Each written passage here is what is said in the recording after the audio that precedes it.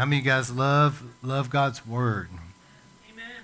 I love worship and I love prayer, and man, I love the Holy Spirit. And during the altar time tonight, make sure you get prayer. The Holy Spirit's really moving tonight. But I love the Word of the Lord, and it's so important because I say this a lot, but where would we be if we didn't have the Bible? Think about it for a minute. We'd be in all kinds of confusion. We'd be off in all kinds of things.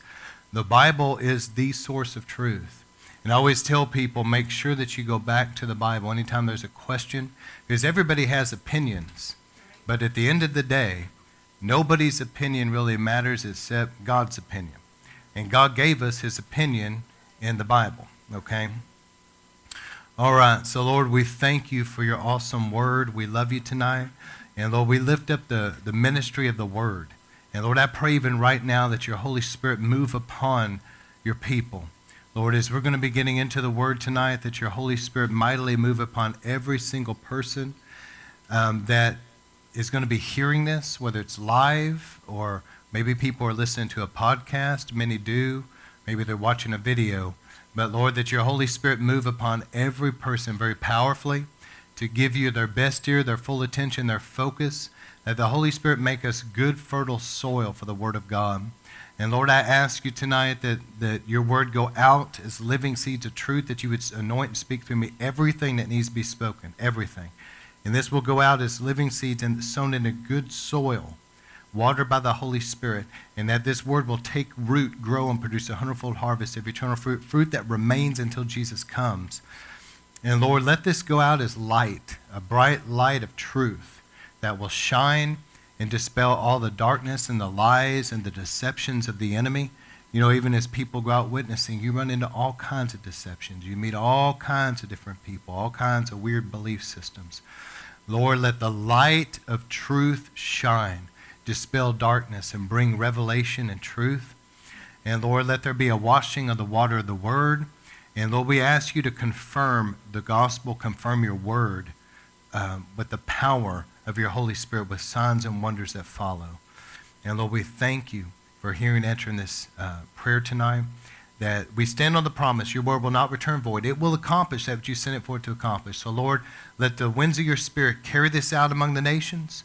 Lord, let your mighty angels watch over. Everything's going to be accomplished through this, that your will to be done. Jesus said the birds of the air try to steal the seed. So we agree together as a church that in the name of Jesus, we bind up anything of the devil that would try to resist or hinder this in any way. We commit to be bound right now and go in Jesus' name. Back off. Lord, let your angels just clear that out and let there be freedom tonight. In Jesus' name we pray. Amen.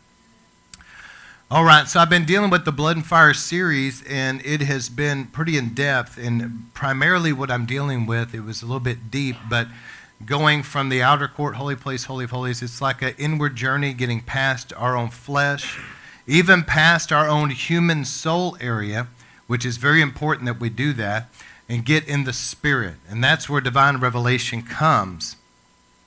And so I'm continuing in this tonight, but something that really came strongly to me during this service tonight, because one of the things that, in a revelation sense, one of our intercessors really picked up on a religious spirit. And a religious spirit tries to counterfeit the gospel.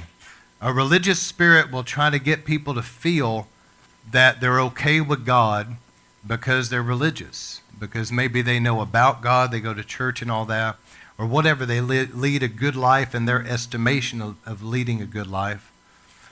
But the Bible says all of us have sinned and fall short of the glory. There's none of us that are righteous, and the only way that we're going to get into heaven is not going to be based on our works, and it's certainly not going to be riding somebody else's coattail. It's going to have to be a new birth, and that's what I'm concerned about right now, is that I see that there's religious spirits in this nation that's trying to water down the gospel and trying to keep people from preaching the hardcore truth of the gospel. And I was talking about earlier, I want to say this because I want to get on this recording, but the testimony of John Wesley as he, ran into the Moravians, and they were not afraid of death because the ship looked like it was going to sink. He was terrified, even though he thought he was saved. When he was confronted with death, he realized that he did not know for sure where he was going to go. And as he began, over a period of time, he developed a relationship with these Moravians, and they would kind of debate because John Wesley lived a very moral life, so he would say, based on what I'm doing, I'm right, and what I'm not doing, and I'm on my way to heaven because of that. And the Moravians, one guy was just really adamant. He said, it is only by grace that you're saved through faith. It's a gift of God. You're going to be born of God, and then out of that relationship that you have with the Lord, out of a relationship, out of a new birth, then you're going to stop doing things you shouldn't be doing and start doing the things you should, but it's out of that born-again relationship. And John Wesley found himself kind of at a crossroads, and it's a famous story, especially among Methodists, about Aldersgate, where he was at this place where he finally gave his life to the Lord. He surrendered. Some people are stubborn and resist, don't they? But he got to a place where he really surrendered to the Lord. And he said, Lord, I've got to know you. And there was this new birth that took place there. He knew it. And when he was born again, he wrote in his journal, my heart was strangely warmed. And that's quoted many times by people that talk about Wesley. That was the first move of God in his life. And from that point, he began to notice the difference, the change in his life. One of the things that was so notable was that he said that temptation would try to overtake him, but now he would overcome the temptation because the Holy Spirit was in him to overcome it. See, he didn't have that grace before. And that was the first move of God in Wesley's life, but from that ultimately came the Great Awakening, which shook England and America. And thank God for what he did. I mean, there was such a mighty move of God during that awakening. People were gripped with the fear of God. As a matter of fact, the anointing was so strong, and I believe the prayers of the Moravians had a lot to do with it, that while Wesley was preaching, sometimes people would just be struck to the ground under the power of God, convicted and getting right with the Lord. So, anyway, we need a God, we need to return to the true Word of God. Okay, we need to return back to the true gospel. That's where power is in the gospel. All right, so let's dive into this, continuing in what I've been flowing with. I talked about daily dying to the flesh. And in a practical sense, I'm just kind of picking up where I left off. How do we die to the flesh? Once we've come into, as Pastor Stephen Berzak, these guys will tell you, after we come into a blood covenant with the Lord, and we've been born of God, and we have this relationship now, we're changed. The old things that I used to crave, I honestly don't crave them anymore. How many of you guys would say that? Old things pass away, all things become new. You begin, once you're truly born of the Lord, you begin to love the things of God. There's a hunger for Him. There's a hunger, you love church, you love worship, you love prayer. You're hungry for the things of God. But as that begins in our lives in a practical sense, we've got to learn how to get past our own flesh. I cannot go back and re-preach the last several sermons. I talked about this, but our flesh is where our sinful nature dwells. And the flesh is extremely selfish. The flesh wants what the flesh wants and doesn't really care about other people, certainly doesn't care about living for the Lord. So the Bible says that when we accept the Lord, the Holy Spirit comes to live in our spirit, and we're born of God. Now we've got to die to that flesh. It's not like you renew the flesh, it's that you die to it. You bring it under. Is this making sense? So in a practical sense, how do we die to that sinful nature? I personally believe, from walking with the Lord now for well over 20, 25 years, I believe that daily prayer has a lot to do with bringing your flesh under. As you begin to seek the Lord in prayer on a daily basis, you spend time with Him. As you pray, your flesh comes under subjection because your flesh doesn't want to pray. As I talked about last week, your flesh does not want to seek God. Your flesh doesn't want to fast. The sinful nature craves other things that are contrary to God. So we've got to die to this flesh. And the way that we die is as we're praying, we get beyond that. It becomes subject down. It's brought down. It's under subjection. But then you move from that flesh into the soul area of the intellect and the emotions. And as you begin to worship the Lord from your heart, as the emotions in your soul area, you even get beyond your own human soul and you get in the spirit. And that's where there's powerful revelation. That's what the Bible talks about, deep calling unto deep. And that's what Paul, he moved in divine revelation. That's where the gifts are really flowing. That's where God really speaks to you. That's where you see things out of the Bible that you never have seen before. I believe also another way that we bring our flesh under subjection is by living a lifestyle of fasting. Many people don't understand fasting. If they did, I think that they would do a lot more of it because it's so powerful. But fasting doesn't have to be like 40 days with just water or something. A lot of people make it harder than what I think it's supposed to be. If God tells you something specifically, you obey God like Jesus did. But as a lifestyle, just giving the Lord one day a week where you fast a meal or fast from morning to evening is extremely powerful. And so as we live like a lifestyle of fasting, some intercessors feel that every day they fast something daily, and it shifts from day to day, but they live like a lifestyle of continual fasting. But I'll tell you something, fasting will bring your flesh under subjection. And another way that we die to the flesh is by making decisions that are led by God, but go against your flesh. Because your flesh is going to want certain things. And there's times, how many of you guys that's walked with the Lord very long, you know that there were times that you wanted something and God said, you're not going to do that. Or there were times that you absolutely did not want to do something and God says, I want you to do that. You see? You guys know what I'm talking about. Yeah, if you disobeyed God and went with your flesh, you would have ruined so many things. You would have brought a lot of destruction. But God's looking out for us, and His word sometimes, the way that we die to the flesh is that God says to do something, and every part of your flesh does not want to do it, but you do it anyway. There's decisions that I've had to make where I had to die to my flesh. I absolutely did not want to do it, but God spoke to me to do it, and I obeyed Him. And on the other side of it, I am so thankful that I obeyed God. How many of you guys can say that? You've had some time in your life where you had to obey the Lord and go against your flesh. All right. And another thing I would say is this. When you truly come into a covenant with the Lord, you're born of Him, there's a relationship. See, what sin came in and stole, the devil tempted Eve, what Satan destroyed really was the relationship, you see. And what Jesus has come to restore is not, He didn't come to restore like religion. He came to restore the relationship that was lost in the garden. See, God would come down and walk with man. There was fellowship. Sin separated man from God. Jesus came to remove that sin so that there can once again be fellowship with God. And so that's the power of fasting, is that in the Garden of Eden, Eve ate what she was not supposed to. Fasting is interesting because you're not eating what is permitted. So it's like the exact opposite. And there's a lot, you ought to do a study on fasting in the Bible. There is a lot of promises that are linked to fasting that are not necessarily linked to any other thing. Have you ever thought about that? Read the scriptures about fasting.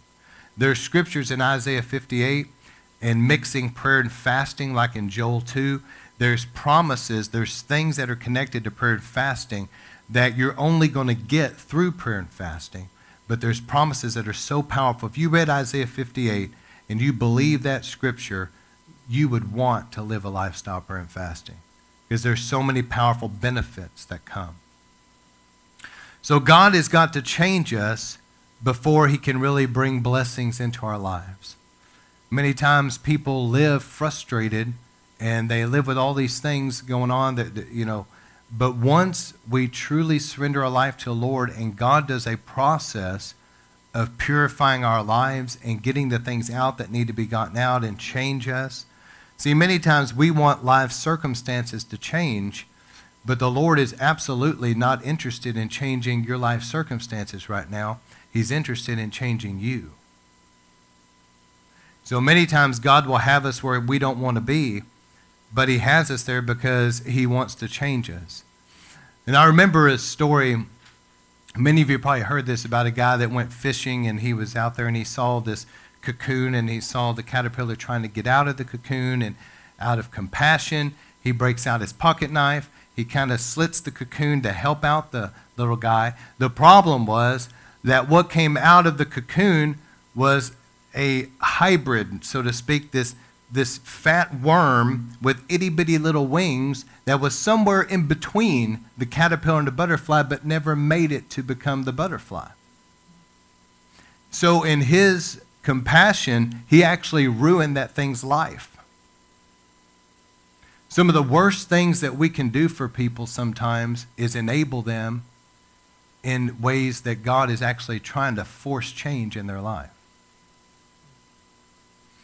God will put us in difficult situations sometimes, and he's got like the pressure, the squeeze. See, that caterpillar goes into that cocoon, it begins that metamorphosis, but part of the process is the squeezing out, the difficulty that this thing has of getting back out. And as it's squeezing out, it's pressing through, that forces whatever it is in those things, some kind of liquid blood, whatever, it forces it out into the wings so that the thing can form into the butterfly. That guy going and easing that process ruined that thing's existence. God will have you in difficult places and difficult times because he's wanting to deal with your flesh. The flesh can be rebellious. The flesh can be prideful. He's trying to get us to a place. The flesh is extremely selfish. He wants to get us into a place of breaking down all that human pride and ego down to where that flesh is brought under subjection. All right, and as we learn to die to our flesh, I want to show you this scripture. I had this in the notes last week, but James 3:13. Now moving back into the soul area. And I'm going somewhere with this tonight because there is a rest that we need to enter in Christianity. So differentiating between the spirit and the soul. James 3:13, who among you is wise and understanding? Let him show it by his good behavior, his deeds, and the gentleness of wisdom. But if you have bitter jealousy and selfish ambition in your heart, do not be arrogant, so lie against the truth. This wisdom is not from above, but is earthly, soulish, and demonic. Now, you have the three things right there. Worldly. You guys know that the Bible says in James that friendship with the world, you become an enemy of God. Friendship with the world, the Bible says that people that do that are like an adulterous people. The world system is ruled by the enemy, and it is a wicked system. And when Christ saves us, he saves us out of the world. We're brought out of the kingdom of darkness into a kingdom of light. And there's not going to be a mixture there between Christ and worldliness. And so James says that this type of garbage right here, bitter jealousy, selfish ambition, stuff like that, he says it's worldly. And he also says it's soulish. And in the Greek, that's like suke, where we get the word like a psychological. It has to do with the human reasoning. It's in the soul realm. And then he goes so far as to say it's also demonic. And so the demonic, it will come in and it will impress itself upon people's soul area. I remember hearing a story one time. The enemy tries so hard to pry every one of us, if he can, out of the will of God. This has to do with dying to the flesh. There's places that God's had me minister, things he's called me to do that I've absolutely not wanted to do sometimes, but I did it out of obedience to the Lord. I remember one time he spoke to me to go minister at a particular place, and I knew the situation, and I'm not going to get into it, but if you knew the situation, you would feel exactly like I did. And I was like, Lord, I really don't want to do that, but he said, go. And so I went, and I'm glad I did because the Lord went before me. And when I began to minister, the Holy Spirit fell in that place so powerful There were people that were getting right with God. There were tremendous healings and miracles. I saw demons come out of people. I saw people baptized in the Holy Ghost. It was an awesome move of God. But going into it, I had no reason to believe that that was going to be in front of me, and I had a lot of concerns. But listen, when God says to do something, we've got to die to that flesh. Amen? All right, so the soul area, as I go back to this, our own human reasoning, we get past our flesh, but the soul area is like the mind and the emotions, and that's the area that the demonic tries to manipulate. The enemy tries to put thoughts in our minds. The enemy tries to impress emotions upon us. And I remember hearing a story. Let me share it now. I was mentioning it earlier, but here we go. This man of God said that he was, when he was young, he had this mentor, and he really loved him. And there was a lot of difficulty that broke out in this particular church where this man pastored. And the pastor was going to have to leave, and he was going to go somewhere else. And it broke his heart. And he said on that particular night that they were all together at a prayer meeting. He was a young man, and he said every fiber of his being did not want to be there. Isn't it just like the devil to make people feel like that? I've felt that way before. The enemy tries to make you feel that right there where God has you, where you're supposed to be, that you absolutely hate it and you don't want to be there. That's the demonic. See, it's earthly, soulish, and demonic. And so he's in this prayer meeting. He's lost. His family went through a lot of stuff. Now he feels like this pastor, this mentor that he loved is leaving. His heart's broken. Everything in him wanted to leave. The only reason he didn't leave is because it was dangerous outside. He would have had to take a bus. He didn't have money for the bus, so he felt stuck. He was frustrated, and here's what happened.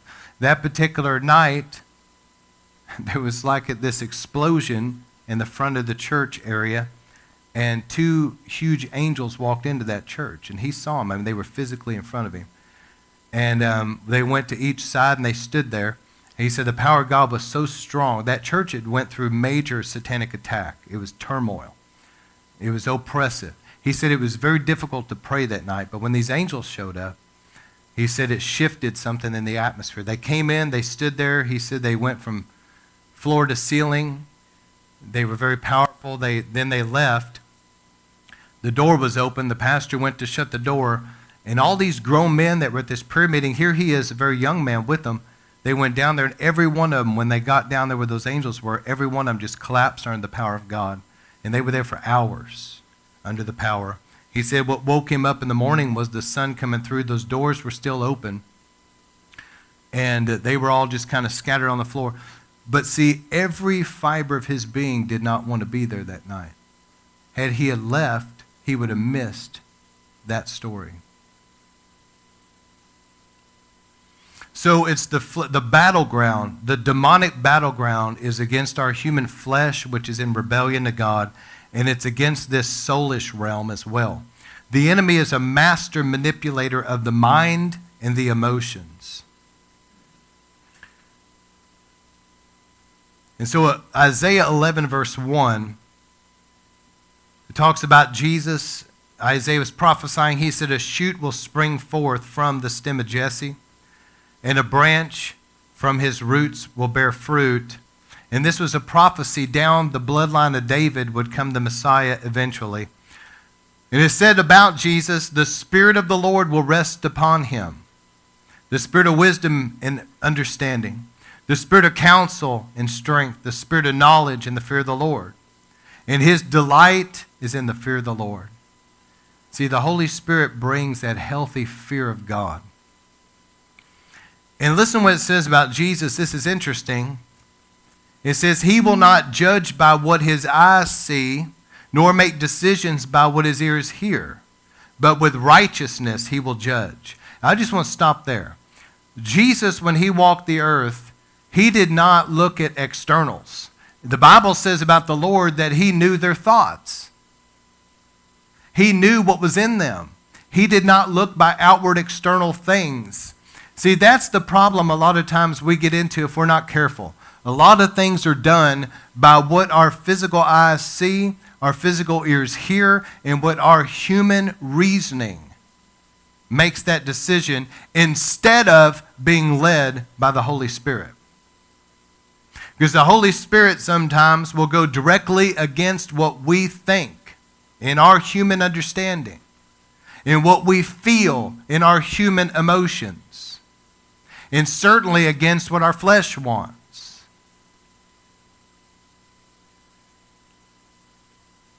And I'm going somewhere with this. Human reasoning, human emotions, vain imaginations. This is why James says that it's earthly, it's soulish, and soulish is the best translation of that Greek word. Different translations use different words, but soulish is the best translation. It's earthly, soulish, and demonic. And I love that, John Paul Jackson talked a lot about that. He talked about prophecies coming out of the soul instead of the spirit. False prophecy. And that's true. That soulish realm. All of us, if we're not careful, we can slip into our human reasoning trying to figure things out. Especially in the area of discernment. We can be led by our human emotions, what we want, what we think, what we feel. And if we're not careful, even vain imaginations, things that we imagine it to be so. But it can be 100% wrong. Did y'all hear what I just said? We can think that we're right. Everything about us thinks that we're right about this. We've got it figured out. This is the way we think. This is the way we feel. We imagine it to be so. And at the end of the day, we can still be 100% wrong. That's why it's so important that we develop a relationship with the Lord and hear from God, because there have been times the Holy Spirit warned me about things that I had absolutely no idea in the natural. I would have thought something was one way, but thank God for the precious Holy Spirit who said it's the opposite. And just keep following me because I'm going somewhere with this. The last couple points here I want to get to in a moment. But I want you to see that we obviously cannot be led by the lust of our flesh. And we cannot even be led by our human soul area because, Jeremiah says the heart is deceitful and wicked. Who can know it? Our own hearts can deceive us.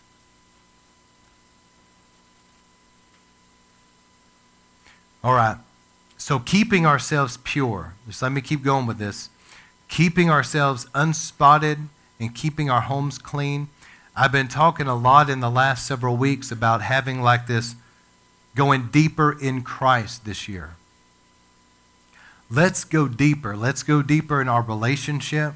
Let's let our personal prayer lives deepen this year. Let's go deeper in His glory. Let's sharpen our discernment this year. Let's let this be a year of intimacy with God that we've never had before in our lives. This is the year. I'm hungry to go deeper, and I know you are too. But to do that, we've got to keep ourselves unspotted. We've got to keep our homes unspotted. Keep things out that need to be kept out. And look at Deuteronomy 22, verse 5. A woman shall not wear a man's clothing, nor shall a man put on a woman's clothing, for whoever does these things is an abomination to the Lord your God. You shall not sow in your vineyard two kinds of seed. This is interesting. Or of the produce of the seed which you have sown, and the increase of the vineyard shall be defiled. You shall not plow with an ox and a donkey together. You shall not wear material of mixed wool and linen together. But you will make tassels. These are on the talit. It's the what's called the tzitzit in Hebrew. It's the tassels on the four corners of your garment, which you'll cover yourself. But I want you to notice that God is laying out a principle here. What God gave Israel in the natural, we now have the fullness in Christ, the reality, and it's a spiritual reality. It's a spiritual message. Here's the message. God hates mixture. He always has hated mixture. He always will hate mixture. And that's why the Bible says to keep yourself unspotted, a garment that is not defiled by the flesh. That we're to remain unblemished from this present world. God does not want us to have any type of a mixture in our lives. You think about some of the weird things going on today. You have things like, for example, Chrislam. You're having people trying to blend Christianity and Islam and this weird mixture thing coming in. You have all kinds of bizarre things trying to come into the church. You have all kinds of worldliness, all kinds of things that were just simply not accepted in the past by our fathers of the faith for good reason. But now there's this weird worldliness and this mixture coming in, and I don't want to get into all of it, sidetrack too much on it, but there's all kinds of bizarre things coming in. Things that are new age, things that are occult, yoga, all kinds of weird stuff. And there's this mixture going on. But God has always hated mixture, and mixture is where the demonic starts coming in. Again, this wisdom, so to speak, is earthly, it's soulish, and it's demonic. God hates mixture. He always has. It's interesting because at the end of a Sabbath, Jewish homes will have what's called a Havdalah. And during that time, there'll be the fruit of the vine. There's 3 different elements. But the message is this: blessed are you, Lord our God, King of the universe, who distinguishes between what's holy and profane.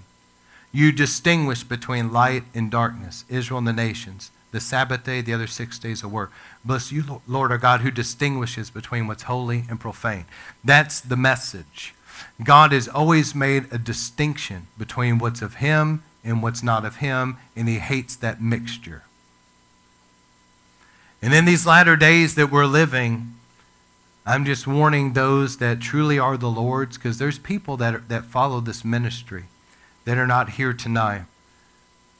But you're hungry. And they've searched the internet far and wide, and they're hungry for truth.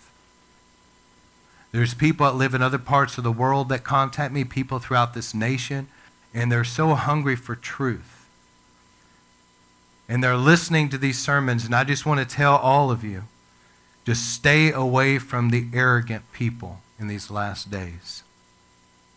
Stay away from the rebellious. Stay away from gossips. And get away from the heathen. Because the Bible is very clear in these latter days that there is a separation going on today. God is moving to separate the wheat from the tares. And it's like the wheat are being bundled together in one place, but just like the parable, the tares are being bundled together for judgment. And I just feel the Lord telling all of us that we need to start meeting together with people of like precious faith and begin to really go after God like never before and separate yourself from the wicked. And I love this. I was talking to John Davis not long ago, and he told me this. He said, my generation knew that certain things were wrong and we just avoided it. But he says, this generation seems like anything goes. And I'm about to get into where I was going with this whole sermon anyway, but along those lines, there's a modern day parable. I've shared it many times, and I'll share it again because there's people that haven't heard this. But in this modern day parable,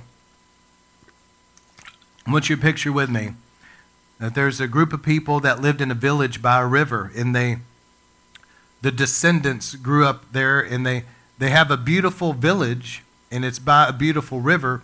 But there's a big wall, a structure that was built by their ancestors, and they don't even know why it's there, but it has become dilapidated down through the years. It's stained. The weather has affected it, and to be quite honest, it's an eyesore. Well, foolishly, the descendants decided, look, we're going to tear it down. And so they tear down the wall. After a few years pass, torrential rains come, and all of a sudden, the river rises so strong that it sweeps in where that wall used to be, and it literally wipes out their village. Widespread destruction. Some of the elderly die. Some of the children drown. Homes were completely lost. It brought widespread destruction. And then they realized, our forefathers of the faith had the wisdom to put that wall there, and we should have left it. We should have inquired why it was there. We should have never moved that thing to begin with, and that's exactly what's going on in this generation. There's things that our fathers of the faith have put a wall up and said, don't go there. But many places are tearing down the wall, and they're letting all kinds of stuff in that the fathers of the faith would have never let in. And it's causing all kinds of problems. For example, the alcohol, different things, it's destroying lives, destroying families. All right. And the last couple things I'm getting to is this. And this is where I was going with this whole sermon tonight. As you understand the flesh that is rebellious against God, you understand the soul area, that our human soul can deceive us. We've got to develop that inner man, and we've got to develop that relationship with the Holy Spirit to be led by Him. And the Bible says this, that those that are sons of God, and sonship implies maturity, are led by the Spirit. And being led by the Spirit in the Greek there implies continually led. Not like you were led once 20 years ago. This is an ongoing relationship where you're continually being led by the Spirit of God. So the glory brings rest. In Hebrews 4, therefore let us fear, if while a promise remains of entering His rest, and one of you may seem to have come short of it, for indeed we have good news preached to us, just as they did also. He's talking about Israel at the Jordan River about to take the promised land. They also had the word preached to them, but the word that they heard did not profit them, because it was not united by faith. For we who have believed enter rest. There is a faith aspect to Christianity. And obviously he's talking about a salvation experience of entering that rest, and I understand that, but the principle still remains. I felt it was interesting because when my daughter was praying and she was really travailing in the Spirit, and the Holy Spirit revealed to her about this religious spirit, this is something that we've been coming up against the entire time we're in Dallas. It's not something that is limited to a couple churches here and there. This is in the realm of principalities that blanket territory, and it's something that we're coming up against. It's a religious spirit. Now, a religious spirit, the first thing she said to me, and this is what stuck out to me the most, she said, what I hear is this religious spirit telling people's minds that things will never change. Things are the way they are, and they're never going to change. See, that right there is in the realm of what Hebrews is talking about. There's a word that we hear, and if we don't combine it with faith, we're liable to shrink back just like Israel did. Israel should have took the promised land. They should have crossed the Jordan, and they should have saw a great victory. But because of their unbelief, they missed God completely and ended up back in the desert again. And this religious spirit is trying to tell people that why believe, things are going to continue on as they always have. Don't waste your time. Let me tell you, that's a religious spirit that's trying to steal destiny. Also, this religious spirit, let's just talk a little bit about how dangerous a religious spirit is. A religious spirit is a counterfeit. A religious spirit tries to give people some kind of an inoculation, so to speak, of where they feel good. A lot of people go to church and they feel good about themselves because they went to church and they did God a favor, right? By going to church. Of course they did, right? And they're religious. And they can quote some scriptures. They know a little bit about God or whatever. But see, a religious spirit keeps them from ever actually entering into a relationship where they're born again and they come into that relationship with God. That is deadly, because as long as they remain religious and they're never born of God, they're still going to go to hell religious. How many times I heard Steve Hill say in Brownsville, things like this: you can go to hell with baptismal water still dripping from your face. You can go to hell with a communion wafer in your mouth, holding a Bible. You can go to hell wearing a choir robe. We say all kinds of stuff like that, and it's very true, isn't it? Religion doesn't save you. The way that we come into this is by being born of God, and it's a blood covenant. Once we have a true new birth, we are different on the inside. Old things pass away, everything becomes new.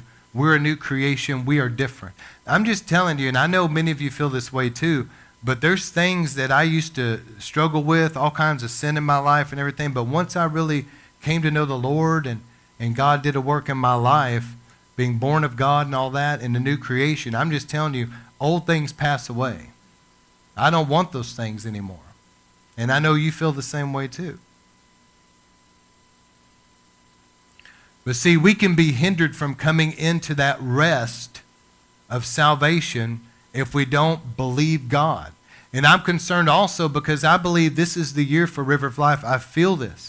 This is the year for us to see answered prayers beginning, things we've been praying about a long time. And the devil's fought tooth and nail because it's a religious spirit in this region. What a religious spirit is after, it knows that if people have truly been born of God and all that, the religious spirit knows that it's not really going to be able to do too much about that. So why not just let them all get together, entertain them and pacify them, and give them a lot of fun activities and keep them busy and just, pacify them. That they're in a place of being lukewarm, they're not a threat, and just give them what they want in that realm right there. Just leave them there. But then that religious spirit has got to look at all the church people that don't know God. And so it's got to make sure that they never actually hear the pure gospel. And then as far as the world goes, the message is things like this. Well, all these Christians are just a bunch of hypocrites anyway. There are some hypocrites. And they'll be in hell just like every other hypocrite. But there's still true people out there that know God. But that religious spirit tells them, yeah, they're all a bunch of hypocrites. And tells them things like, why would you ever go over there? Why would you do this? See, to the world, going to church seems so stupid and boring. To them, it seems like a bunch of rules. That's religion. If they ever came to know the Lord and understood how awesome this really is, they would understand it's not boring or religious. It's awesome. Because that religious spirit wants to make the world think that God is boring, everything's boring. And to a religious person, it is boring until they come to know the Lord. Then it's no longer boring, it's awesome. And this is why I feel for River of Life in particular. I'm not saying this for the greater body, I don't know. But there's times in history where people really got desperate and cried out. I mean, they were desperate. And you can read about these accounts for yourself. I encourage you to do so. Google it. You can read about in particular, like the Hebridean revival would be a really good one. In Hebrides, they were desperate. A handful of people, a couple old ladies, and somewhere around a dozen or less men in a barn praying. But they were desperate. They were crying out to God in desperation because society around them had gotten so away from God. They saw the churches were empty. They saw that young people were not interested in God. They saw society like it was, and they began to cry out, well, the Holy Spirit fell. And I believe this is what we're about to experience in River of Life. But every time this has happened in history, things seem so dark and difficult and oppressed.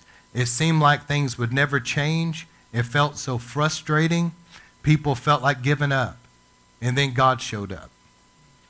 So don't be surprised if things don't start getting more difficult before they get better. Think about the Bible. Moses comes in and says, God said, let the people go. What does Pharaoh do? He says, quit giving them straw and make things miserable for them. It got harder before it got better. And so a lot of times the devil knows there's about to be a major breakthrough and he'll really begin to tighten the screws, And that's where it was. But this is what I feel for River of Life. God is about to do something where things break open that have seemed absolutely immovable. But the Lord is about to pry something open. And it's going to be a move of God for us. And it's going to be answered prayers. And here's how it's going to come. Because I've been spending a lot of time with the Lord last couple of years in prayer. There's going to be supernatural provision for it. Things that have seemed impossible are going to start getting easier.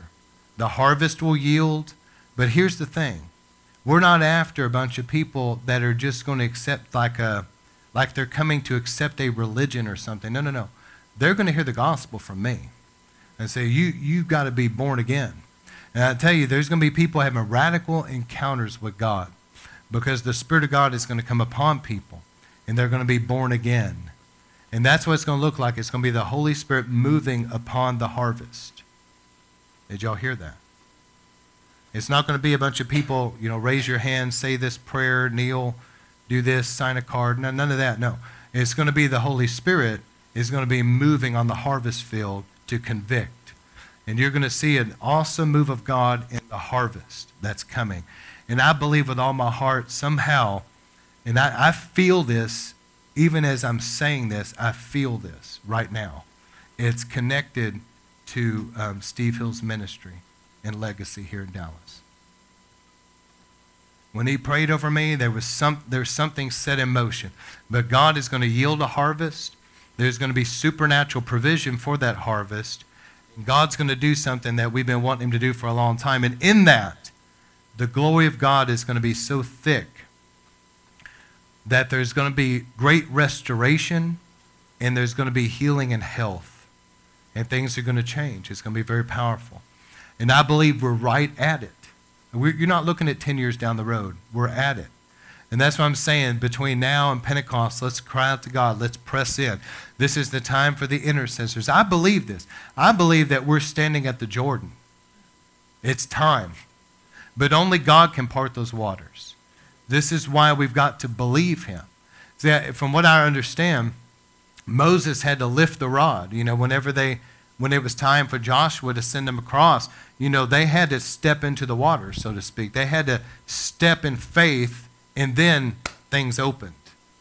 So there's an aspect of this of let's believe what God's saying, and let's step forward into it, and he's going to do it. But this is really what I wanted to close with, is Satan's fifth column. I'm not going to dwell on this. I'm going to pick up on this more next week.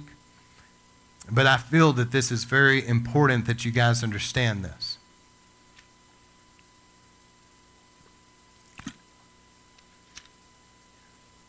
All right, so if you're looking at your notes, just follow along. This is Satan's fifth column. And Derek Prince shared this story, and it's related about this. A certain Spanish general, this is where you get the phrase fifth column. Many people have heard that and probably not known where it came from. So the story is this. There was a Spanish general who was attacking a Spanish city. And another general came up to him and said, "Tell me, General, how is it that you plan to capture the city?" So this first general, he's on a horse. He's like up on a hill. He's looking down at the city. And he tells this other guy who asked him the question, "Well, I have 4 columns advancing on the city. I have one from the north, one from the south, one from the east, one from the west." And then he paused and said, "Though, but it's my 5th column that I'm expecting to take the city." And the other guy asked him, "Well, where's your 5th column?" He said, "Inside the city." That's where you get the phrase fifth column. The 5th column is a group of traitors inside who betray the city to the attackers without. It is only the 5th column in the church. Now, please hear this statement. This is very important what I'm reading. I'm closing with this, but you need to get this. It is only the 5th column in the church that ever permits us to be defeated. We are never defeated from without. The world cannot defeat us. The devil cannot defeat us. Whether you're defeated individually or corporately, it is Satan's 5th column that took it down. Guarantee you. Church doors that end up closing, it was Satan's 5th column that caused the split and caused the people to leave, caused the finances to dry up. You see what I'm saying? It was the 5th column that did it. And again, I'm not going to dwell on this. I'll get into a lot more next week. But Satan has his fifth column among God's people. We're living in those times where we need to be aware of this. Some of Satan's fifth column are actually deceived Christians that are used of the devil. They have undealt with issues in themselves of pride and rebellion, etc. Maybe Jezebel spirits or whatever else. And they cause all kinds of turmoil in the church. There's also, and this is an increasing number in the day that we live. See, when my parents were growing up, it was far less common that you would have a whole bunch of unsaved people in a church. They had other places to be. But nowadays, the church has tried to become very worldly and just get people to come. Give them what they want. Run it like a business. It's a social thing. Well, now because it's just a social club and they refuse to preach the gospel and they don't want the Holy Spirit convicting anybody, because of that, you have a bunch of unsaved people in there. Let me just tell you, that is another satanic fifth column. They are not there for the right reasons. They do not know the Lord, and it won't take hardly anything for them to cause all kinds of problems in that church. The next one are infiltrators, which this is very extremely common, and this has been going on for a long time, but people that are like witches and Satanists that pretend to be Christians that infiltrate, the only way you're going to discern them is by the Spirit of God, because they are masters at what they do. They actually have training to do that. But here's another one. Infiltrators. I believe this is going to be happening in these days that we live. You know how we have like this strong liberal agenda in our nation? How many of you guys have seen where the liberals now are very violent? They attack people on the streets. You know, whenever you guys remember when Judge Kavanaugh was inaugurated, and it's like they were screaming, it sounded like a bunch of demons clawing at a door. I mean, you're dealing with some weird spirit there with liberalism. I think that there's going to be people that are sent by the devil that are, for example, maybe Muslims, or maybe they have an LGBT background or whatever, but they come in among churches with an agenda. They're there for the reason of being a fifth column. They want to infiltrate to destroy it from within. And also, and this is for next week, I don't have time to get into this, but self-proclaimed watchdogs and critics. Of all the people I mentioned, I think that those people right there are the most destructive.